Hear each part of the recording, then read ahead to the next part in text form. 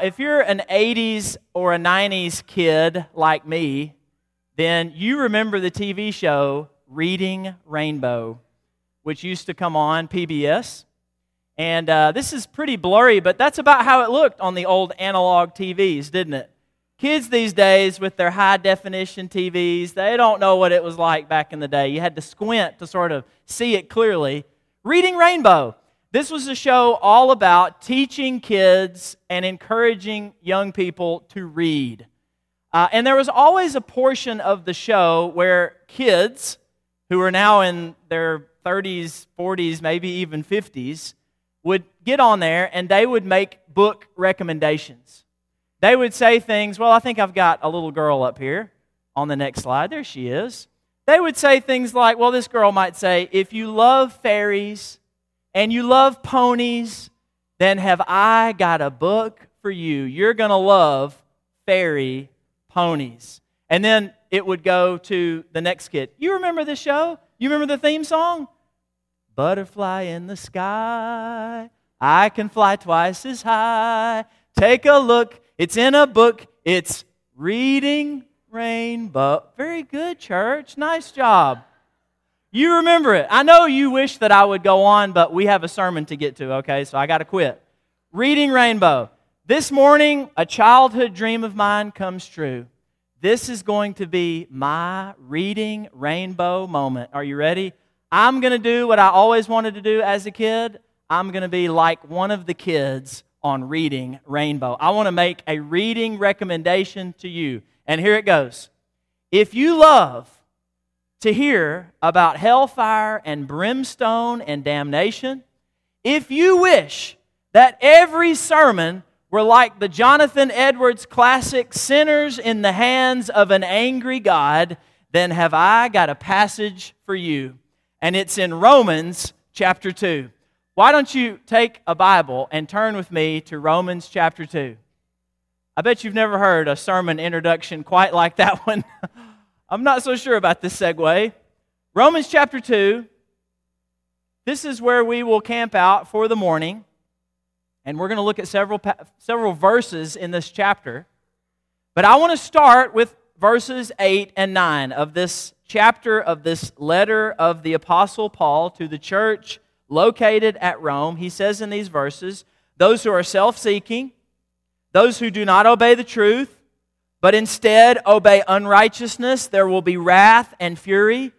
There will be tribulation and distress for every human being who does evil. And we'll get to the rest in a moment. What do you think about these verses? You know, some people are uncomfortable when it comes to talking about, or when they hear a lesson or a sermon about, the judgment and the wrath of God. And some people say, shh, don't talk about that too much. Or be careful how you talk about that. Or don't talk about it on a holiday weekend when there are going to be so many visitors in the house. Joseph, what are you doing preaching a sermon about wrath and judgment and hell when we've got so many guests in the house? You're going to turn people off? You're going to turn people away? Well, I'm not so sure. I think, on the whole, we want to hear about a God who will ultimately punish evil, don't we? We want to hear about a God who will, at the end times, make things right. We want to hear about a God who is a just judge and who will, on the last day, bring about ultimate justice. We want, as Amos wanted in the Old Testament, for justice to roll down like a river, for righteousness to flow like an ever-flowing stream. We are not uncomfortable, and in fact, we appreciate the fact that God is committed to justice, especially when you look around and you consider the state of affairs in our world today. And our world has been a broken place. I never want to get into the habit too much of talking about, how bad things are today. It's always been bad since sin came into the world. But I do want to share some examples that I see in our culture today. You know, after Georgia's recent fetal heartbeat bill, which banned abortion after a fetal heartbeat could be detected, actress Jamila Jamil from NBC's The Good Place tweeted this: "I had an abortion when I was young, and it was the best decision I ever made, both for me and for the baby I didn't want and I wasn't ready for emotionally, psychologically, and financially." You know, there are a lot of women in our culture today who have had abortions and who deeply, probably out of fear, and who deeply regret that decision. And I want to say unequivocally that there is abundant forgiveness and grace at the foot of the cross. And we should minister to young women who are post-abortive and who, for whatever reason, decided to do that, but now greatly regret their decision. But this lady, this actress, not only not regrets having an abortion, taking the life of an unborn child, she says it was the best thing that I ever did. And in her tweet, she doesn't try to say that it was just, a clump of tissues, that it was just a fetus. No, she calls her child a baby. She says it was the best thing that she ever did. Such attitudes stand under the judgment of God, the wrath of God. I know of a preacher who served the same congregation for nearly 3 decades before retiring. And it wasn't until after his retirement that his grown son discovered he had been abusing children and young people in his congregation throughout most of his ministry. Such behavior stands under the judgment, the wrath of God. In our country, from 1877 to 1950 or so, over 4,000 African Americans in this country were lynched. A majority of them in the South, their lives taken in extremely brutal, violent ways, without a fair trial, which is afforded to all citizens in our country. In many cases for crimes that they were only purported to have committed. They were killed, many of them, because of the demonic belief that the color of their skin made them inferior, even less than human. Such beliefs, such actions stand under the judgment, the wrath of God. The trial for Emmanuel Sampson, the man who opened fire at the Burnett Chapel Church of Christ just a couple years ago in Antioch, Tennessee. You remember the story. You remember the morning. That trial is currently underway. And just the other day, jurors were able to listen to some of the phone conversations that Mr. Sampson and his girlfriend had, in which they mocked the victims of that shooting. Sampson asked his girlfriend if he looked good in the footage of that shooting, if he looked strong and stout in the video footage of him terrorizing that church family on a Sunday morning, much like this one. Such evil stands under the judgment, the wrath of God. You know, Paul starts talking about God's wrath much earlier than chapter 2. So I want to take you back to chapter 1, where this discussion begins. Keep your place in chapter 2. Let's go back to chapter 1, starting about verse 18, where Paul says, in beginning this long, lengthy section on the wrath, the judgment of God, he says, "The wrath of God is revealed from heaven against all ungodliness and unrighteousness of men who by their unrighteousness suppress the truth." And then Paul goes on what we might call a diatribe on the sinful condition of the world. Not a whole lot unlike what I just shared about the sinful, immoral condition of our world today. Including in verses 29 through 31, a description of unrighteous, ungodly attitudes and behaviors.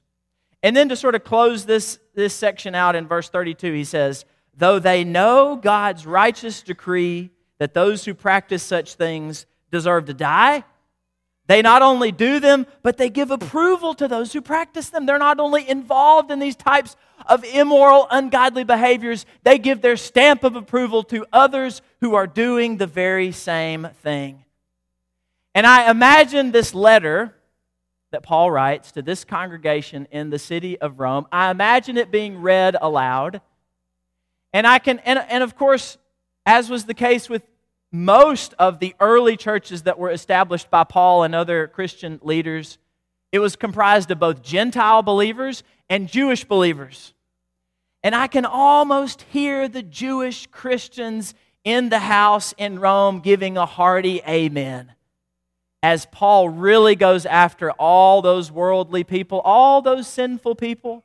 I can hear the Jews, the Jewish Christians, who were part of God's covenant people in the Old Testament, who were supposed to have been called out from the world and its practices, who had committed themselves to a certain moral and ethical framework, as Paul went after all those worldly, ungodly, immoral people out in the world. I can hear him saying, amen.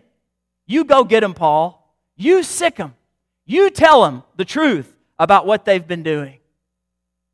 But then, in chapter 2, Paul just pulls the rug right out from under them. He turns the tables on them. And many believe in chapter 2, verse 1, he begins to address not the condition of ungodliness in the world and not what everybody out there is doing. He begins to talk specifically to Jewish Christians. And I want you to keep this in mind as we read starting in chapter 2, verses 1 through 4. I've got verses 3 and 4 up here on the screen. Paul says, therefore, you have no excuse, O man, every one of you who judges. For in passing judgment on another, you condemn yourself, because you, the judge, practice the very same things. We know that the judgment of God rightly falls on those who practice such things, as Paul has clearly laid out in the previous chapter. But verse 3, he says, but do you suppose, O man, you who judge those who practice such things and yet do them yourself, that you'll escape the judgment of God? Or do you presume on the riches of His kindness and forbearance and patience, not knowing that God's kindness is meant to lead you to repentance? You see, the Jewish Christians thought that their covenant relationship with God, that their history as God's special called out people would shield them from His judgment, would prevent Him from judging them on the last day. And boy, were they wrong. I mean, Paul even gets into their head here in verse 4, because we can imagine them saying maybe things like, as we look back at the history of our people, and you know this having read the Old Testament, many of you, we are in the midst of this reading plan. You've been reading and you've seen how kind and how patient God has been with His people, with the Israelites in the Old Testament. And maybe you've got Jewish believers in Rome who have said, think about how God has been so kind to our people, so patient.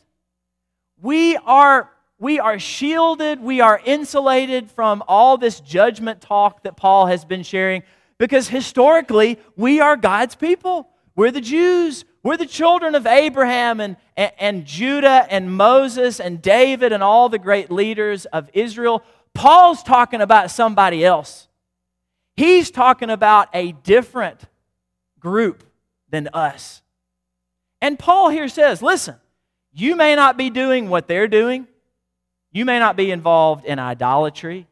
You may not be involved in homosexuality, which Paul talks about in chapter 1. He talks about women giving up natural relations with men in order to pursue relationships with other women, and the same for men. And he forbids that, condemns that. You may not be involved in homosexual activity. You may not be involved in all manner of evil. But what you're doing is just as displeasing to God. You are judging them, and yet you are also involved in sinful activities yourself. And if we go back through the list here, my goodness, you've got some of the quote-unquote big sins mixed in with things like, covetousness, malice or anger, envy. Anybody struggle with envy? With jealousy? What about those who are boastful? How about this? Disobedient to parents? Kids? You see that one in there? My kids? Y'all see that? Disobedient to parents? That's in the list. Foolish, faithless, heartless. My goodness. When I read this list, I am implicated. I see myself there. And what Paul is saying to all these Jewish Christians who are giving him a hearty amen as he goes after the Greeks, the Gentiles, the outsiders is, you will not escape the judgment of God. You do not get a pass because of who you are, because of what group of people you belong to, because of your history. All will stand before the judgment seat of God on the last day. I mean, listen to the last part of verse 9. He says, there will be tribulation and distress for every human being who does evil. I read that earlier, but I left off the last part. Paul here says, to the Jew first. If anything, you will get the first helping of the judgment. You will surely not escape. So you better stop talking about them and what they deserve and stop judging them. You need to look at yourself. You see, we love to talk about them. And we love to reflect on God's judgment and His wrath that we expect to be poured out on them. And I do that. In my interpersonal conversations with you, we talk about the sorry state of the world and the immorality and the ungodliness that we see going on out in the world. And I do that in classes and I do that in sermons. I've already done that this morning in my diatribe earlier of all the recent examples of unrighteousness that we see around us. We love to talk about them. But here's the danger. When we focus on them all the time, exclusively, that is a very effective way of avoiding the ugliness of our own hearts. It's a very effective way of neglecting the self-examination that we need to be involved in day in and day out. You see, because if we can put the spotlight on them, if we can get everybody looking at them and how bad they are and all the terrible things going on, then people won't see what's going on inside of our hearts. And they won't see what's happening in our private lives. So let's keep talking about all the ungodly people out there because that is a really effective tool of taking the spotlight off ourselves and preventing us from examining ourselves. We try to run from God, don't we? We focus on them so we don't have to fess up and we don't have to face the ugliness and the temptation and the sin inside of our heart. But what Paul has already said in Romans chapter 2 is there is no running. There is no escape. Nobody gets a pass. You think you're off the hook when it comes to the judgment day? You think you're off the hook when it comes to God meting out His justice and His judgment? Do you think you can escape God's judgment just because your family has always been a member of the church? Or this church, this congregation in particular? Do you think you get a pass just because you come here regularly? Because you're involved to some degree in what goes on here, in the work here, the ministry? Do you think you get a pass because you're a relatively good person? Because you're not as bad as them? What Paul says quite clearly in Romans chapter 2, if you think any of these things, you are wrong. Everybody has to stand before the judgment seat of Christ on the last day. And if you have a hard, impenitent heart, if you are filled with judgment towards them, but you haven't examined the state of your own heart, then the judgment will not go well for you. You are not off the hook. I think a sign of spiritual maturity is this: a deep awareness that your sin is the worst sin. If as you are growing and maturing as a Christian, their sin seems worse than yours, the weight, the gravity, the seriousness, the severity of your sin is lessening and theirs is growing, then you're headed in the wrong direction.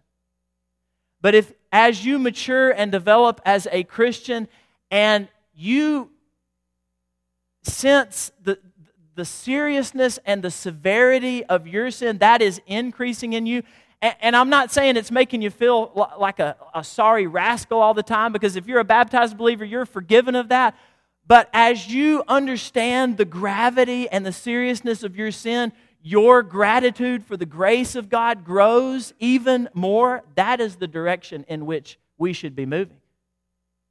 A sign of spiritual maturity is recognizing, is a deep and increasing awareness that my sin, not anybody else's, my sin is the worst sin.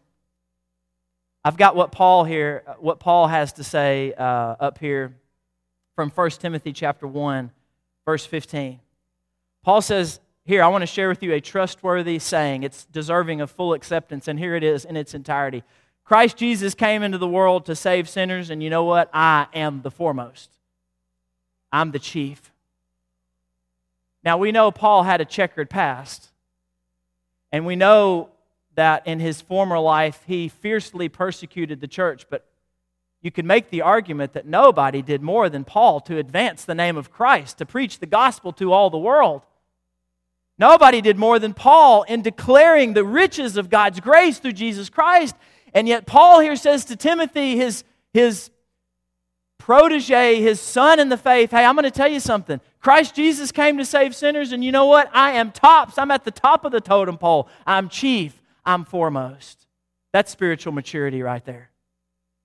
And this reality, the reality that all of us must stand at the judgment, the reality that nobody is off the hook, that our sin is as bad as anyone else's, this doesn't change our commitment to helping people caught in sin get out of it. We must continue to do that. That is part of our job as Christians. But reflecting on these matters from Romans chapter 2, it does change our approach. I've also got up here what Paul says in the book of Galatians, chapter 6, verse 1. He says, brothers, if anyone is caught in any transgression, you who are spiritual should restore him. Go out and get him. Confront him or her with their rebellion, with their sin. Beg them to come back. You are doing a great work if you do this, but what else does Paul say? Do it with gentleness. And one more thing. Keep watch on yourself lest you too be tempted. Keep a close watch on yourself. We do so, we go out, we help to bring people back into the fold, restore people with the knowledge that we are as susceptible to sin as anyone else. We do so knowing that regular log removal from our eye is required. Jesus says, why are you so concerned about the speck in someone else's eye when you've got a plank, a 2x4 coming out of yours? We help people be restored to God by waking up every morning and asking God to remove the log in our eye, repenting of whatever rebellious attitude, behavior that we have been involved in. We do so humbly, understanding who we are, understanding where we've come from, understanding the great grace of God that's been poured out into our lives. And all of this, it doesn't change our willingness to take a stand against sin. We cannot get soft on sin. We ought to stand firmly against any type of immorality or rebellion that we see. We should speak with moral clarity no matter who it is or where it's coming from. We should speak where the Bible speaks. We should say what God has to say about what is the moral standard for our lives. But it does change our attitude when we do this. We speak out against sin, keeping a close watch on our own hearts. We remember what Paul has to say in Romans chapter 2, verse 5. He says, because of your hard and impenitent heart, you are storing up wrath for yourself on the day of wrath when God's righteous judgment will be revealed. Keep speaking out against sin. Keep trying to rescue people from the clutches of the devil. But don't forget about your own heart. Examine the state of your own heart. Make sure your heart is not hard and cold and unwilling to repent. You see, I'm concerned about the state of our hearts. I'm concerned about the state of my heart. And a doctor might say to you, you need to go in for regular checks on your heart. You need to make sure that heart is ticking and beating, pumping blood, because if it ever stops, you're done. Check on your heart. Well, today I'm going to be your spiritual doctor, okay? And I'm going to say to you, and I'm saying it to me, anytime I point one finger at you, I'm pointing 3 back at me. That's how it works. Check on the state of your heart regularly. Do Do this, church. Do this, Christians. Sin is like a runaway train. Temptation. And sometimes we hop on board and we are miles down the tracks before we realize where we have gone. But if we can become more adept, more in tune with the state of our hearts, then we can identify temptation before it takes us too far down the tracks. We can recognize when envious thoughts might be leading us in a direction where we don't want to go. If we are in tune, if we are examining constantly the state of, if we are doing regular heart checks, then we can say, you know what, I'm not going to give that lustful thought a foothold in my heart or in my mind, because I know where this is headed. And I don't want to go there. I'm not going to give this greedy, this covetous, this angry, this evil thought any more headspace, any more heart space. I'm going to stop it in its tracks before I catch that train and head much too far in that direction. Do you check on the state of your heart regularly? What we need to do is check on the state of our hearts. We need to say, listen, I don't like where my heart is headed, O Lord. I repent. Help me. Purify my heart. Let my heart be soft and tender and malleable and penitent. I don't ever want to develop, and this is a risk for older Christians. I really believe this. When we're young, our hearts are softer, they're more malleable, they're more open to the Word of God. We can easily, as we get older, develop hard, cold, impenitent hearts. Don't let it happen. Beg your God that He doesn't let your heart get like that.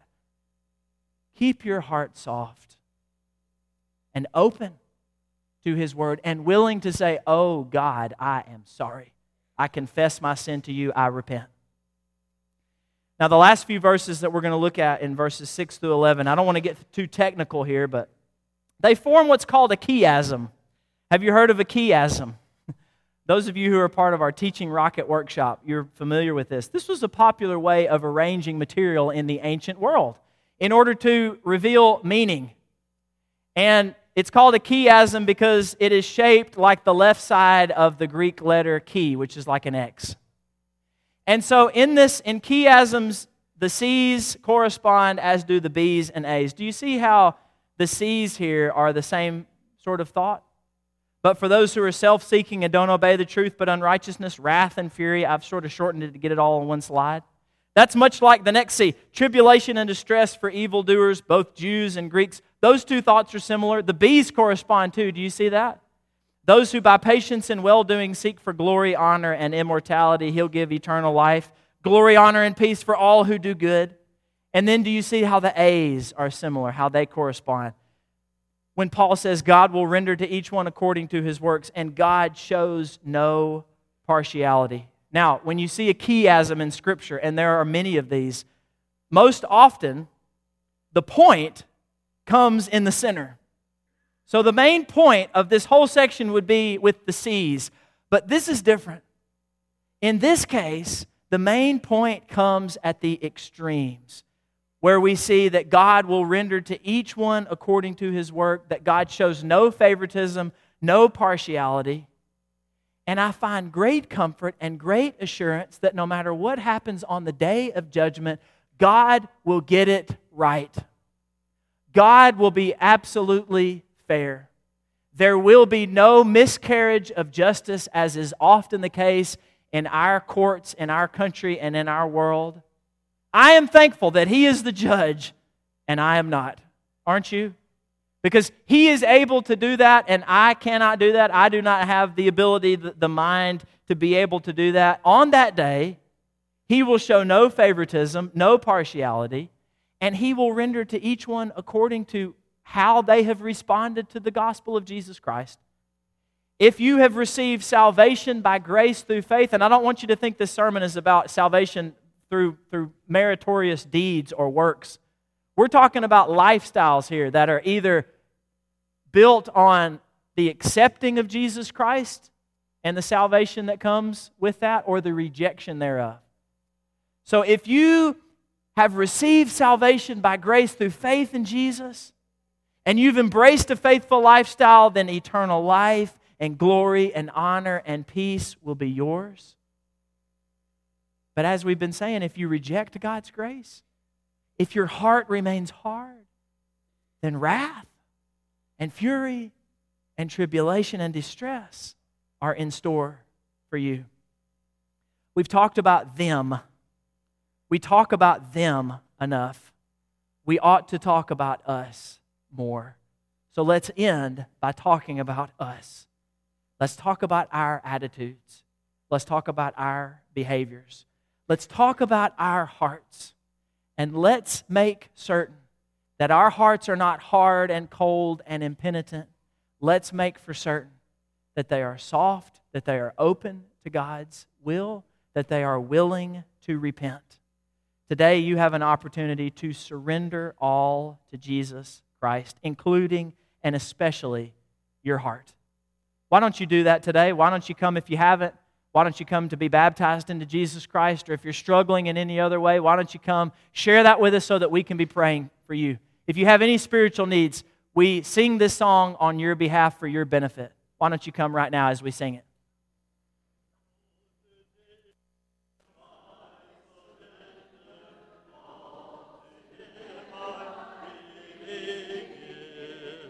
I will ever love and trust Him, in His presence daily live.